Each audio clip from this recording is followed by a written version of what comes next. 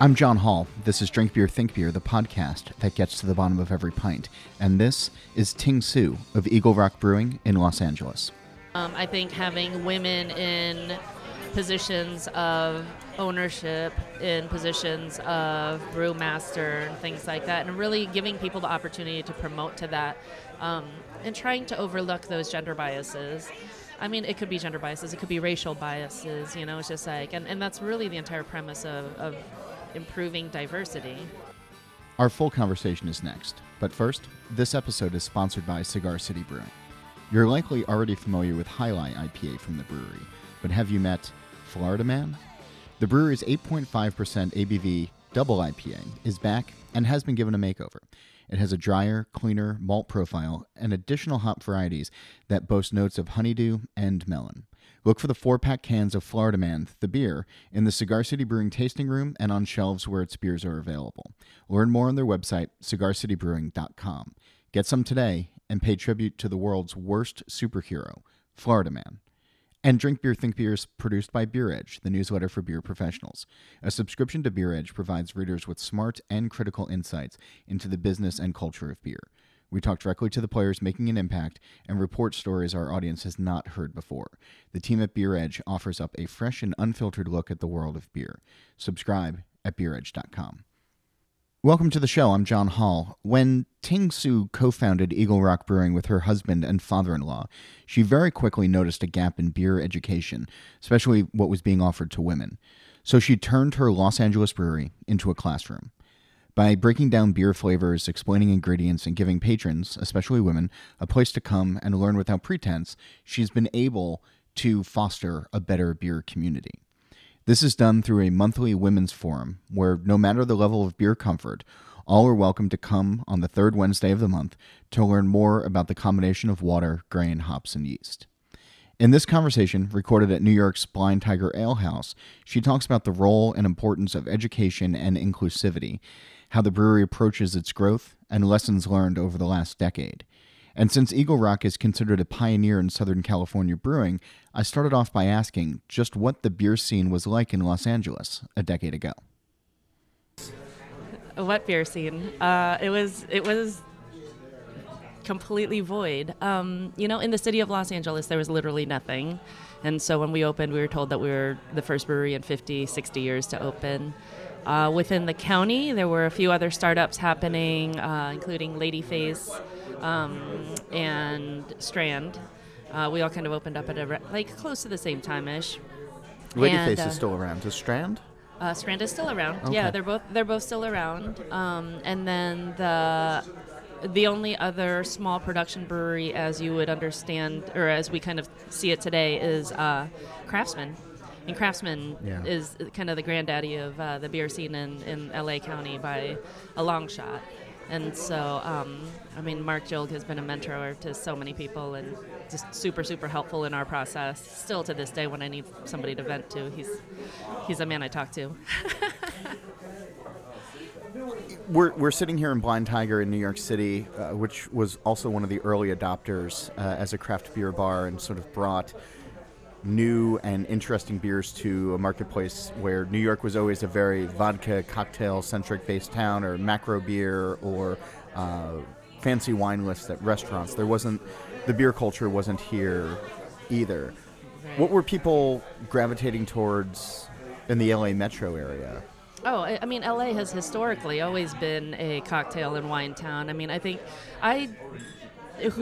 knows if this is substantiated, but I personally feel like it's a lot of the film industry, music industry, fashion industry. In that period in time, it must have been about the 1980s where people started attributing beer to obesity. And, I think those ties kind of made it really not... that and the working class background of it doesn't spell status as much as having a fancy wine or a nice cocktail. And so in a town that's very, very... has historically been really preoccupied by that sort of thing, I think that really contributed to the original demise of the beer culture in LA. And it's nice that it's starting to make a comeback. So what were those early conversations like, though, when you first opened up and one, trying to convince people to come into your doors, and then as you started to get the beer out to a larger group of people, what were those conversations like in image-conscious L.A.? Oh man, lots of, it was a lot of educating across the board. So it was education of the city officials that were trying to keep us from opening our doors. In what way? In the sense that they likened it to an Anheuser-Busch plant being opened, or they kept on drawing comparisons to like the Miller plant, and they were trying to charge us the same permitting fees. And that sort of thing. They're talking that would have put you out of business in week one. With the attempt at our first permit, in fact, But yeah, so it was nuts because they were kind of comparing it to that sense, and then beyond that, they were really they were concerned about things with the alcohol license that made no sense at all. Single serving packaging and things like that. They were worried that there would be homeless people walking around with brown paper bags with a 22-ounce bomber. And that's what you started with, was bombers? Yeah, we started with 22-ounce bombers, and so we had How'd to do that work out? Don't be funny. I've had this conversation with a bunch of people recently, right? Yeah. It's amazing what a decade and a half can do. Oh, yeah. Because totally. the bombers were like, these are cool packages. Oh, my gosh. And Everybody had bombers. Yeah. That was the thing. And now like IO Glass and everybody else, like, you can't even sell them. You can't give them away. You know, like you show up at Home Goods and there's just stacks of them of just great for decorating and craft projects or something. I don't even understand. And nobody wants them for that either. Yeah. Yeah. But that was the concern, that people would be walking around with bombers of Imperial Stout. And public urination and prostitution, because evidently I was opening a brothel at the same time. And so it was just crazy. It's just so a lot of educating had to happen there on that level. From the consumer level, the same. Explaining to people that it's not a brothel, that it's not you can't get hose here, but you can. But no, it was really educating people that it's not the same as going out, picking up a suitcase of the beer and crushing 20 of them before you pass out, gut hanging over your belt on your sofa type of thing. And so, we just started doing an entire education campaign. So both in beer education classes at the brewery and the Women's Forum. So I want to get to the Women's Forum and I want to get to the education in just a minute. But you started the brewery with your husband and your father-in-law. That's right. Where did that idea come from? What spurred it on? I mean, obviously, a decade and a half ago, there were a bunch of breweries in the country. Not nearly as many as there are now, and I mean, like maybe a quarter of what there is right now. Right. But what spurred you on? I mean, if you asked me back then, we were bright-eyed, bushy-tailed, we would have said passion. You ask me now, a stroke of insanity. At that point in time, Jeremy, my husband Jeremy, had been working in the film industry for a long while as a feature music editor for feature films, and his dad was working a lot as well, doing essentially a technician for imaging machines in hospitals and such. And they had been homebrewing together for years. And they used to, when we were homebrewing together, just have kind of these pipe dreams talking about having a brewery someday and taking it professional. They were doing well on the competition circuit for homebrewers. And after talk of that for several years, and I saw Jared's interest was kind of waning a little in the film industry, because the higher up on the food chain you get, the more, we'll call it interesting, colorful personalities that you get to deal with in the industry. Okay. And so he felt like he was kind of losing the interest in, and losing the creative aspect of it, and instead having to cater more to egos. And so, he would come home and complain about it a lot. And for I believe it was his 30th birthday. At that point in time, I was a physical therapist. I mean, we were doing well as far as revenue and all that good stuff. I was going to say, yeah. Oh, yeah. We were both in, high-paying jobs, dual income, no kids type of family, and Those it was... the days. Oh, yeah. Those were the days. Oh. Life was so fucking easy. Yeah, wasn't it? Yes. Wasn't it? Oh. Yeah. it's. I mean, I wouldn't give it up for anything, but like, Fair, I mean, fair. maybe a higher check, but like that's yeah. True story. but yeah, so back in those days, it's just like it was just that really. It's we decided we would take a leap. Essentially, for Jared's 30th birthday, I established a DBA and just pushed it across the table at him, and I'm like, now's your chance.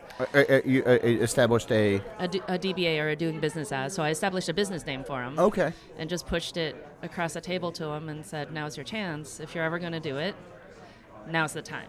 Because if we do it now and the shit hits the fan, we can go back to our respective careers and probably bounce back financially just fine. If this were 15 years later and we're trying to go back into our respective careers, like in our late 40s, early 50s, Yeah. it's going to be a hell of a lot harder. That's a really wonderful kind of. I mean, one, it's wonderfully supportive. At the time, did you think that you'd be getting involved in this? Yes and no. I mean, my involvement was really the palate because I grew up in a restaurant family. And so, having my palate was just a little bit more intensely focused and trained, I guess. Sure. And, I enjoyed the brewing process and participating in that with them, but definitely the brewing passion was more Jeremy and Steve. It's just like Steve still gets that wistful look in his eyes when he's talking about brewing. It's cute. And so, I mean, really, it was just that. The business side of things, we had business concept-wise, we initially talked about starting with a brew pub. But figured I had a restaurant background, but with us having never brewed before on a professional level, I was just like, why don't we focus on one first? Beyond that, the capital outlay that you need to start a brew pub with all the restaurant equipment plus all the brewing equipment, I was just like, we're doing well, but not that well. Crawl before you walk. Yeah. Yeah. It's always interesting, though, coming from restaurant families, and I've talked with folks in the past where it gets in their blood and that's all they want to do, and then there's other folks who want to run away from it as much as possible because they've seen what their parents, what their family has put into it, and just there's a general undercurrent of just worry. Right. In that scene, and you going into physical therapy, were you somewhere in the middle of? You never fully closed the door. You kept the window open. You closed the door. You left it unlocked. Like, what was the? It was a really weird path, I guess. I mean, my parents forced us all to get degrees, and start professions. Start careers. Outside of the restaurant world because they didn't want to see us stuck in that same, 365, 24/7. You're technically always on call. I mean, you don't know if, like, in the middle of the night, the restaurant catches on fire or something like that, So it's just like nothing. That's what I mean, that undercurrent. There's always just that, Totally. You get called back from vacations and things like that, What kind of restaurant? Chinese restaurants in Florida. At one point in time, they had several of them. They had 6 of them running concurrently at one point in time, and it's eventually whittled it down. And my mom retired and sold the last one like several years back. And so, but it's I mean, we kind of. I didn't have. Like, I missed it. I missed the culture of it. I missed the people. But I didn't really consider it something that I was going to be making a viable career out of. Did any of your siblings? No, which is funny and my sister is still uninvolved in the restaurant. Like, my sister, she works on the tech side of things and is doing great. My brother finished undergrad, worked, in marketing communications for about a year. Mm-hmm. And then went right back to culinary school. Like, I think it was thickest in his blood. Yeah. The disease was most strong in his blood. The desire. It's a desire. That's a nicer thing. Disease in restaurants are not necessarily. With his marketing background, he would probably tell you that. He would spin it a lot better. Clearly, my background is not marketing. I worked in healthcare, for fuck's sake. I mean, it was literally. But. That's a smart, conscious decision, though, of focusing on one thing first, right? Of let's focus on the brewery. Because even though you had that background, you probably could have made it work early on, but the business probably would have looked a lot different now than it did then. Or our beers would have looked a lot different. You know, I think putting the time to focus on quality product and making sure that you can actually put out a quality product, because I mean that's just it. We were untried. I mean, nobody had ever worked in a professional capacity in the brewing industry. Nobody knew how to brew on that scale. You know, it's just like our initial thoughts were, I guess you just make the batches bigger. Yeah. But it's not directly scalable like that. And so there was a lot of learning that had to happen. What do you think were some of the bigger lessons that you took away from those early days? Oh my goodness. I laugh because Mark Jilg had told me one time, he was just like, the Craftsman way of doing it is we do everything twice. You do it the first time and you fuck it up bad, and then the second you have to go through and make it happen a second time just so that you don't make as many mistakes. And it's a lot of trial by fire, a lot of trial and error. I do hindsight the setup of our system. I mean, we were so green on all of it, and we also decided to start a brewery with the worst downturn of the economy since the Great Depression. I mean, This was back in 2009 when we opened. Yeah, so just after the crash of 8. Yeah. So trying to secure funding was a challenge, which is why we ended up kind of sinking everything we had into it, just because we got to the point of no return. Lessons learned. Never again in the city of LA. The city was a nightmare to work with. The city of LA is still a nightmare to work with. City proper. City proper. Okay. Yeah. Because I mean, like LA, like people say New York and they typically think of Manhattan or Brooklyn or that kind of thing. The Right. LA area, people say LA and it's stretching for hundreds of miles, which is kind people of say I'm ridiculous. from LA and they're actually from Orange County. You Yeah. know what I mean? It's Yeah. just like I would go up to the mountains on a snowboard trip and run into people, and you invariably chat with people on the chairlifts, and yeah, I mean, people say that they're from LA, and they could literally mean anywhere in Southern California.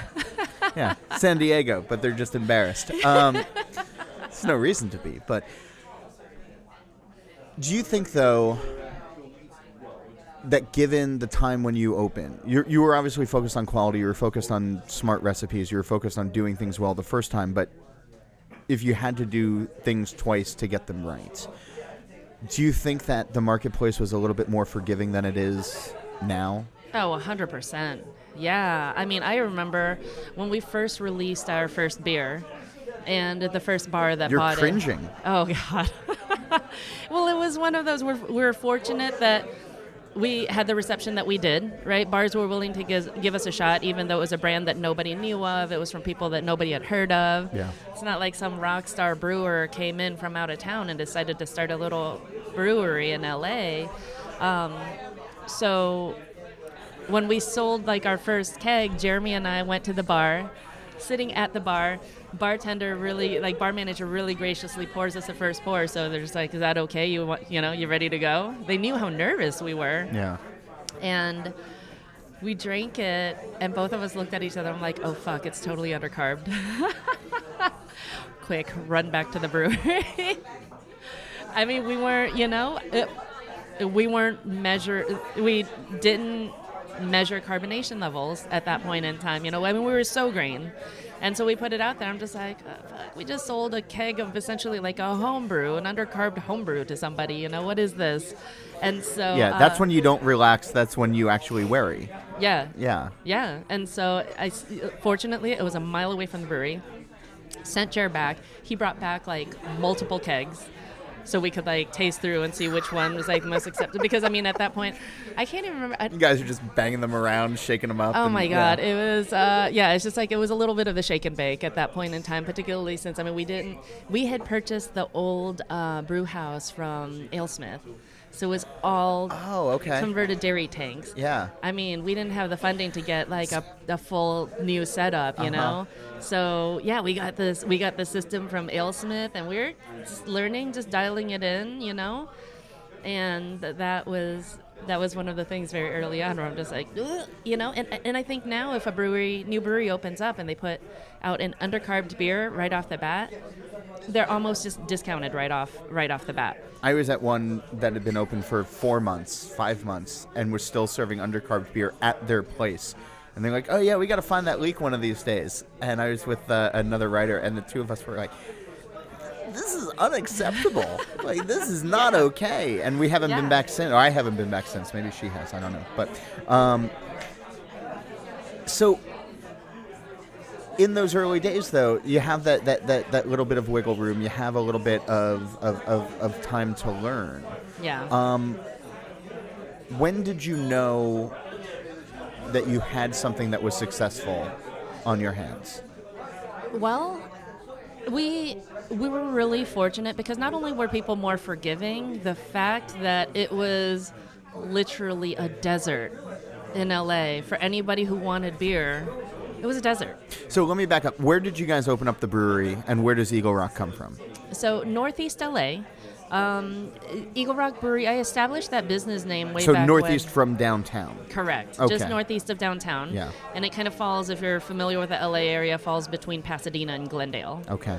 And so when I established the business name, it was because we knew that we wanted to be somewhere in Northeast LA. That seemed to be where there were the most bars that were starting to embrace craft beer.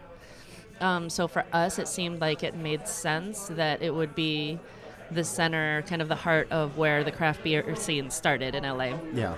So I knew that I wanted it to be there. My sister has a background in graphic design, and so I had her help me with some just design stuff to come up with some ideas. And the Eagle Rock being kind of the last physical landmark of the LA Basin, because there is actually a large rock with an outcropping that looks like an eagle, and that's the Eagle Rock.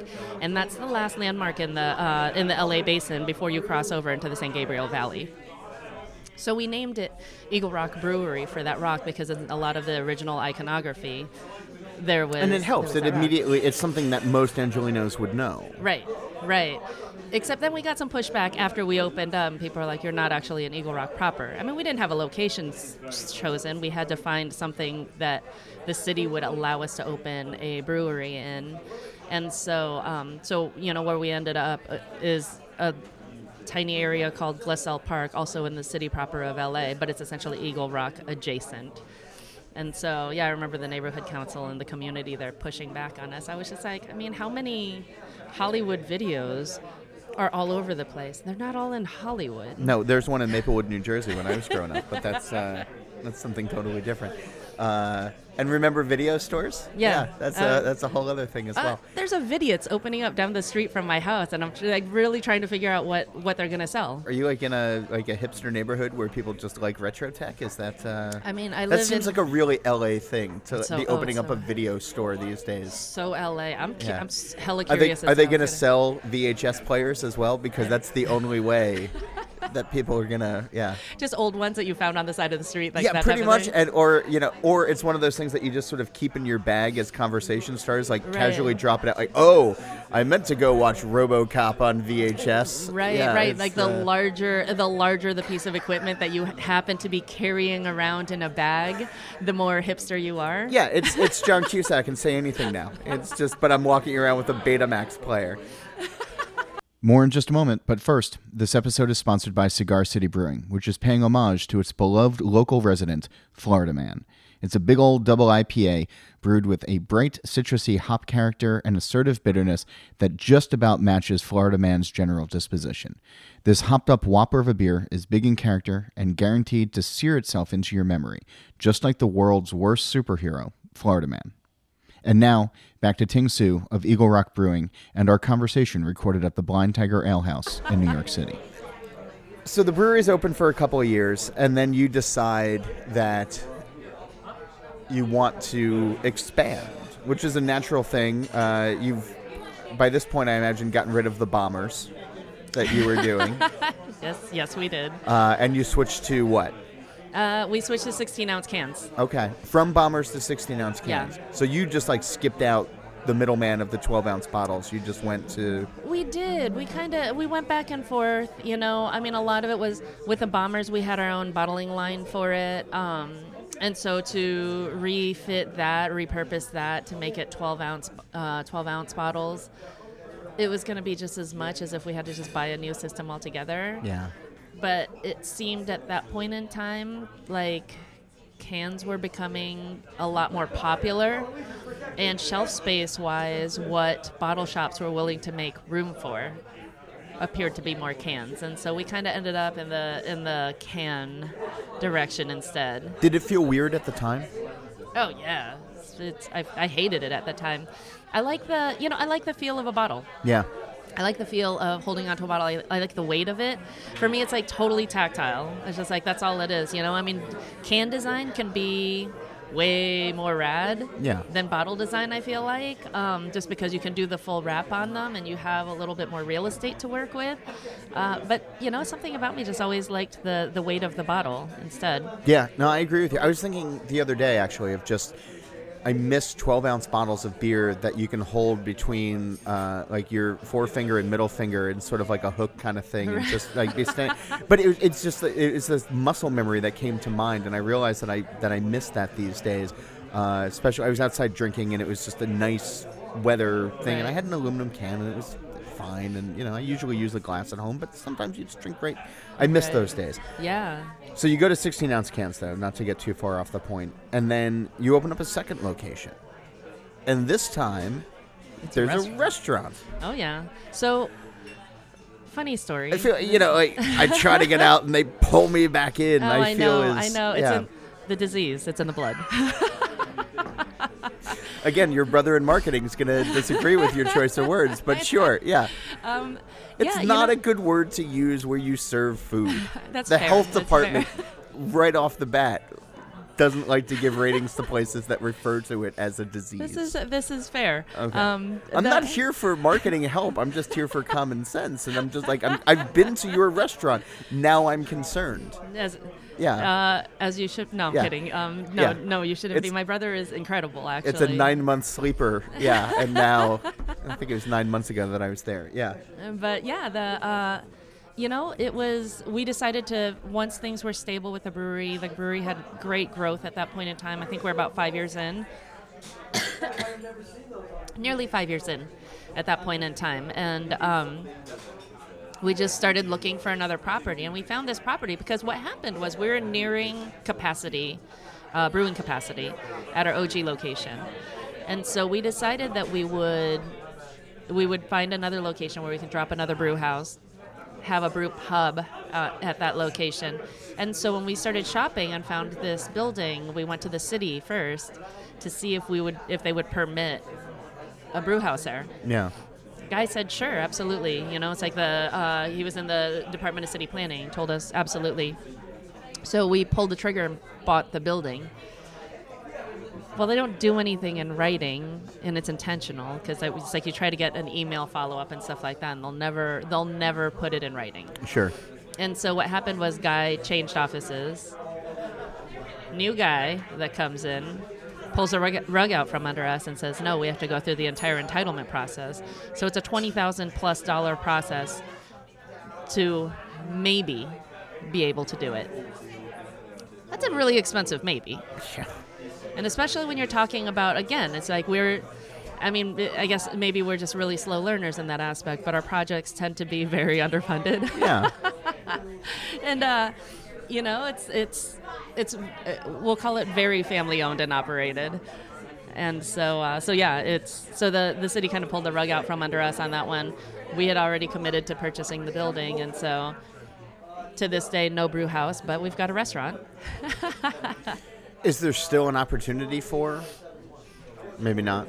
Yeah, I mean, at this point, it's like as we've kind of started to grow into the space, the realization of the issues that the building has for putting a brew house in there, there are going to be challenges anyways. It's a historic building, beautiful building, but that said, the drainage and everything, plumbing issues. It would be a challenge to get a brew house as well as a fully operational kitchen in there without a complete overhaul of the entire plumbing system. And so I'm trying to remember: are you just serving your beers, or since you have a liquor license, you're bringing in other beers as well? We mostly do our beers, just because I have a limited number of taps there. We've only got 8 taps at that location. Okay. And so we primarily focus on our own beers. Occasionally, I'll bring in guest beers, like for special events. And you have like the that. flexibility to do that, though, because you don't have a brewery permit a sole brewery permit there. Correct. Yeah. Correct. And even at our OG location, so that was part of it, is when we were trying to get our permits with the city for brewing, the city told us that we couldn't have a brewery with a tap room attached. And so we're just like, that's not the case, because this is like the ABC is a that's the Alcoholic state. Beverage Commission. But yeah. And so I'm just like, that's statewide, and I can show you plenty of examples of breweries that have tap rooms attached. But that's just the ill education that they had at the time. Exactly. So it's just like we had to keep on trying to educate them. But they said, so ultimately their concession was, you can't have a brewery with a tap room attached, but you can have a bar with a brewery attached. I know. But like literally, it's just like anybody who hears this is like cutting the top off of a blanket and sewing it to the bottom, and then you have a blanket of the same length. Yeah. Essentially, except what it meant for us was that we had to pull 2 separate ABC licenses for that building. Okay. So they wanted us to have a retail license to be able to sell beer, and then have a separate brewing license to make said beer. And so the ABC in LA, like their district branch in LA, was a mess. Hang on, important conversation. Do you need another beer? Yes. Actually, can I get the cleanest Pilsner you've got? Thank you. I'll do the same. Yeah. We're drinking Pilsner.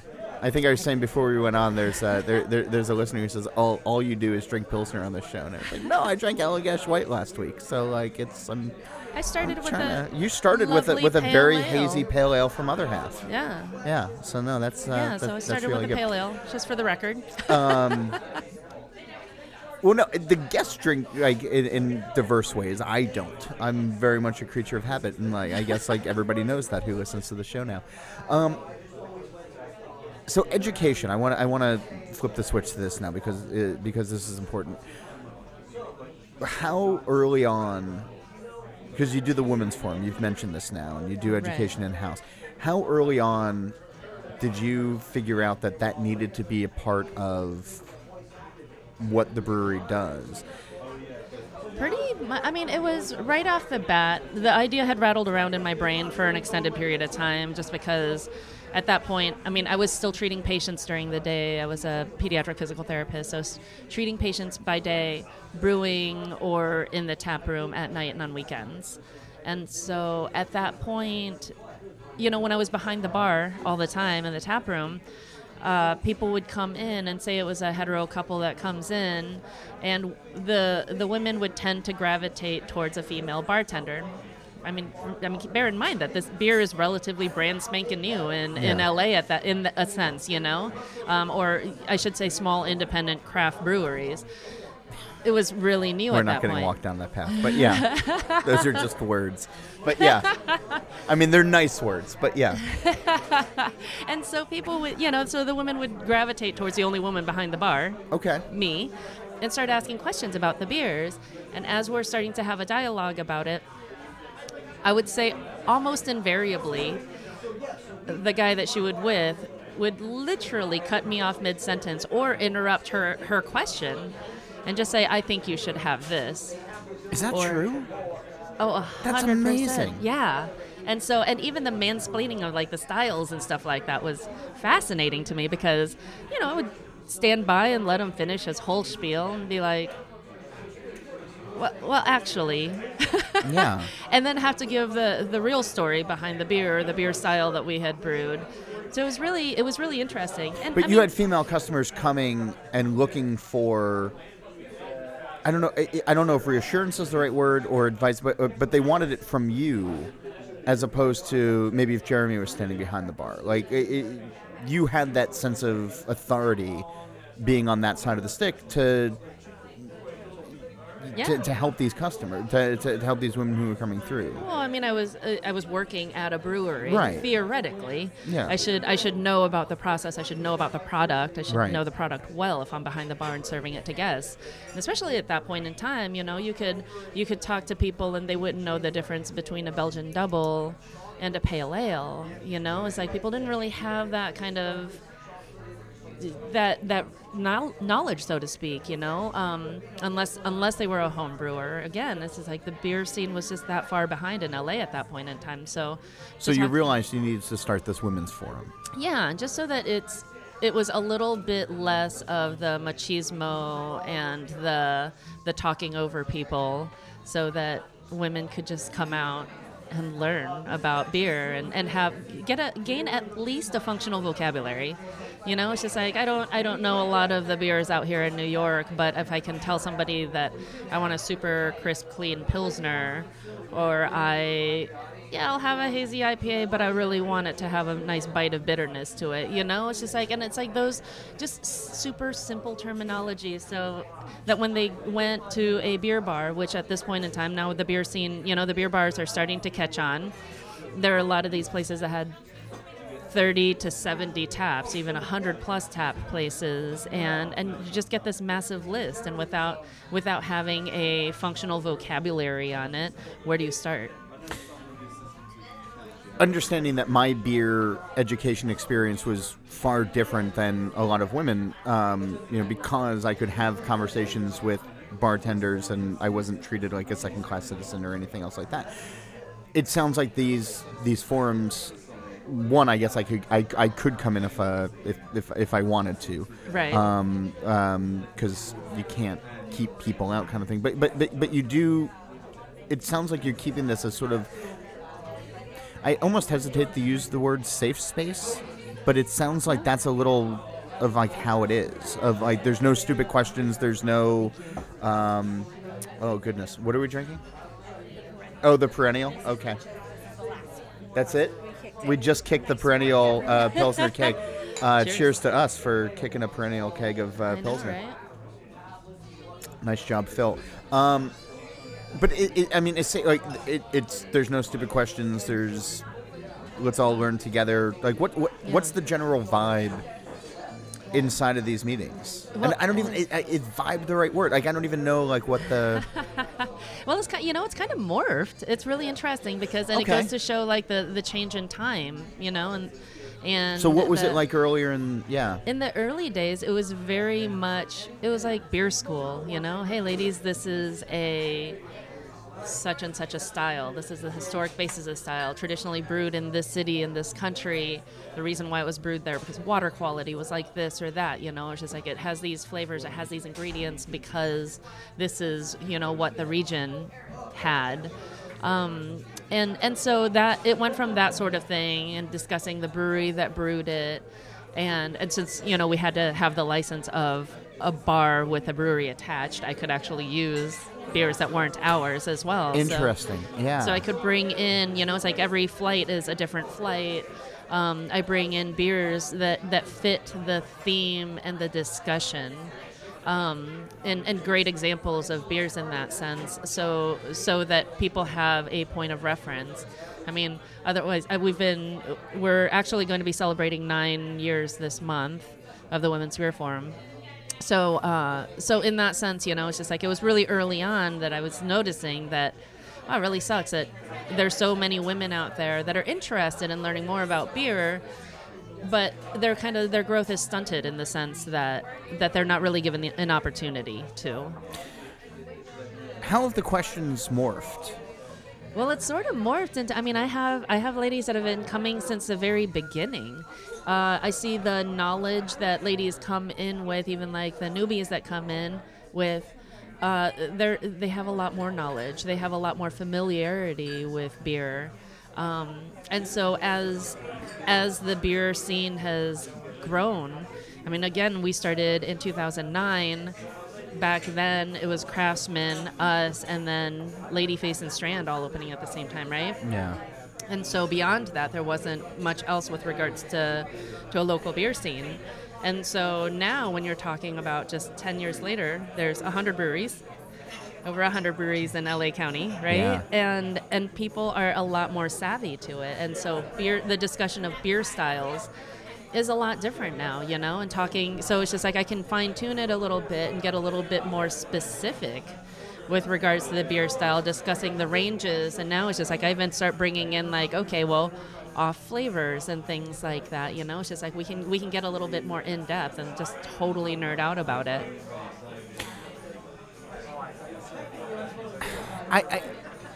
I'm so interested in this because I don't face the same barriers that female drinkers do. You know, I from almost day one 20 years ago, I could walk into a bar and, you know, I could ask a stupid question and not be laughed at. Although I was the first time, but like since then, like Right. it hasn't happened to me. What work still needs to be done because you host these classes and because you've been in the industry for a decade and a half and sort of what needs to be done on a larger scale to actually create the diversity in beer drinkers that we talk about so much? Diversity comes up all the time. Like women are better tasters. I agree with that. And there are, wonderful women in the beer industry, but there's not enough, certainly. There needs to be more, or there should be more. Where do we start? What do...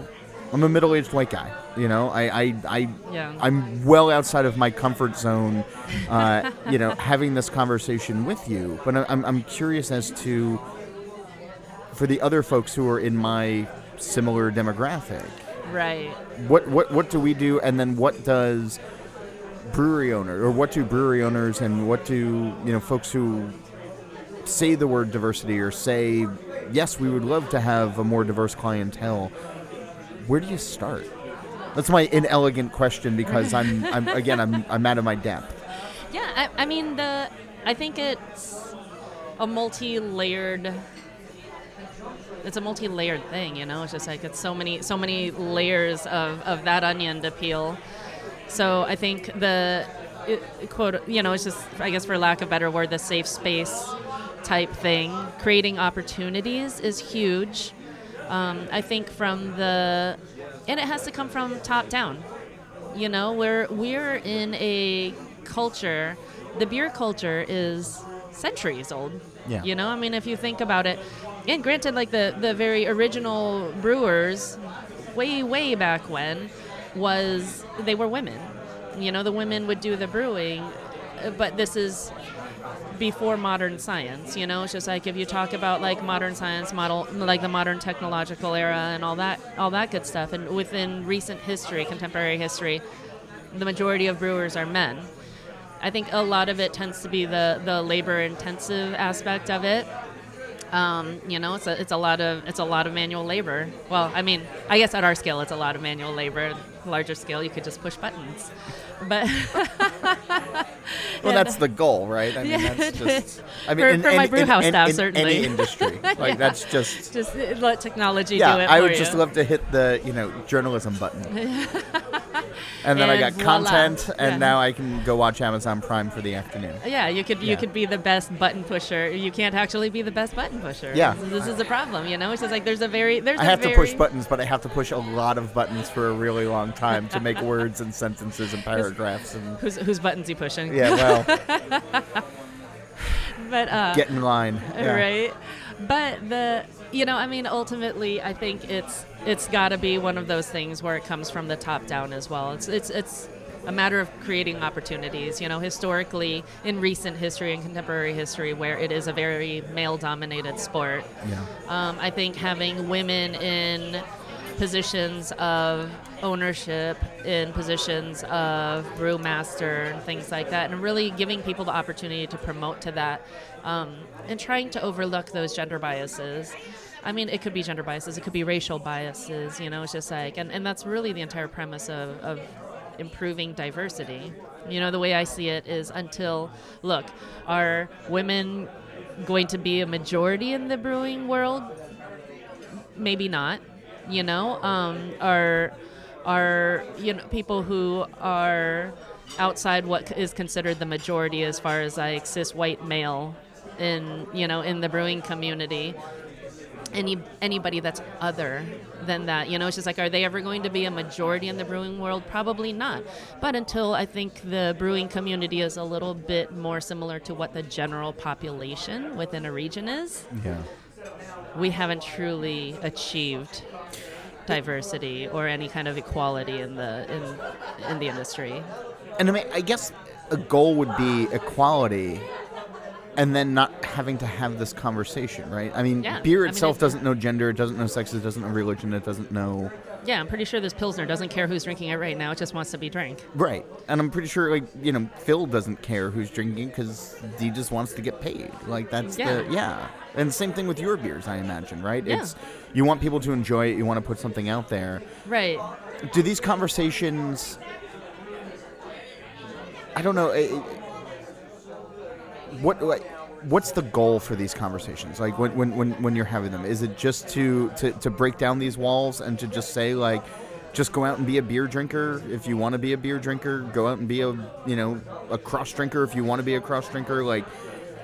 Yeah, I mean, definitely, and then I think for the people that work within breweries and have the ability to help to create a culture. I mean, all the breaking news of that shooting that, in the Miller Coors plant and a kind of long-standing history of racism and things like that. There's a Washington Post article that referenced some of this, yeah. And so with that in mind, what kind of culture are you creating? And I think the onus isn't on just the one business at a time. It's our entire community within the entire brewing community. What kind of culture are we creating? It's like we have to depart from the old boys club mentality, and I agree. And move on to something where it's more inclusive and that people aren't discounted just because of what their plumbing is downstairs or what color their skin is or what, it's just like what they grew up eating. Downstairs. That's a very kindergarten. I like that. That's there's a deep down I mean I still laugh at poop jokes. Sure. Well, who doesn't? Who doesn't? It's sad when my 4.5-year-old and I have like a similar sense of humor. It's bad. My 3-year-old is getting towards it right now, and there's certain things that just solicit a laugh every time, and I go for the cheap laugh because I want the love. Yeah. I don't care if it's inauthentic. Like I just want it anyway.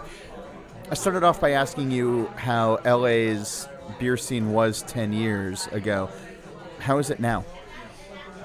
Much larger, for one. I think LA is in a very unique position because of how young our beer culture is. That's one of the benefits of having a very young beer culture. People ask me all the time, like, what's it like to be a woman in the industry? In LA, we're not as much of a minority, I feel like, as in other beer cultures or in other beer cities. Yeah. Just because it is so young, and we are already at a point where, I mean, we were well into the 2000s, before breweries started really happening. At that point in time, the women were already a little bit more vocal about the things that they wanted to do, about the industries that they wanted to go in and the work they wanted to do. And so I think we're really fortunate in LA in the sense that it's like there are more women in the industry now, and I'd like to say that the breweries that are opening up are all really down to contribute to that, and I see much more diversity. Granted, it's just like that could also just be sheer numbers of breweries because there are so many more breweries opening up. But yeah, I think that's we've gained a good bit of ground. But again, we're still not quite at that point where it's just like you can take a cross section of the general population, and the breakdown in ethnicity and in gender and diversity, and I don't necessarily think that we're there where it's reflected within the beer culture in LA, both either on the consumer side or on the professional side. That makes sense. Well, people who are listening, if you go to Los Angeles, go visit the OG, go visit Eagle Rock, and get a taste of history, get some education, get a bite, I guess, if you're looking for it. Ting Tzu from Eagle Rock Brewing, thanks so much for sitting down with me. I really appreciate it here at the Blind Tiger. Thank you so much for having me out. Cheers. Cheers. Ting was in New York for a symposium hosted by the Brewers Association on women in craft beer. My thanks to her for taking some time out of her day to talk, and for the Blind Tiger, still the city's best beer bar, for allowing us to take up a table in the corner. If you're in the greater Los Angeles area, definitely go check out Eagle Rock. The fun thing about this show is the ability to be mobile and to get to where the brewers are. So tell me where you think I should go and who I should talk with.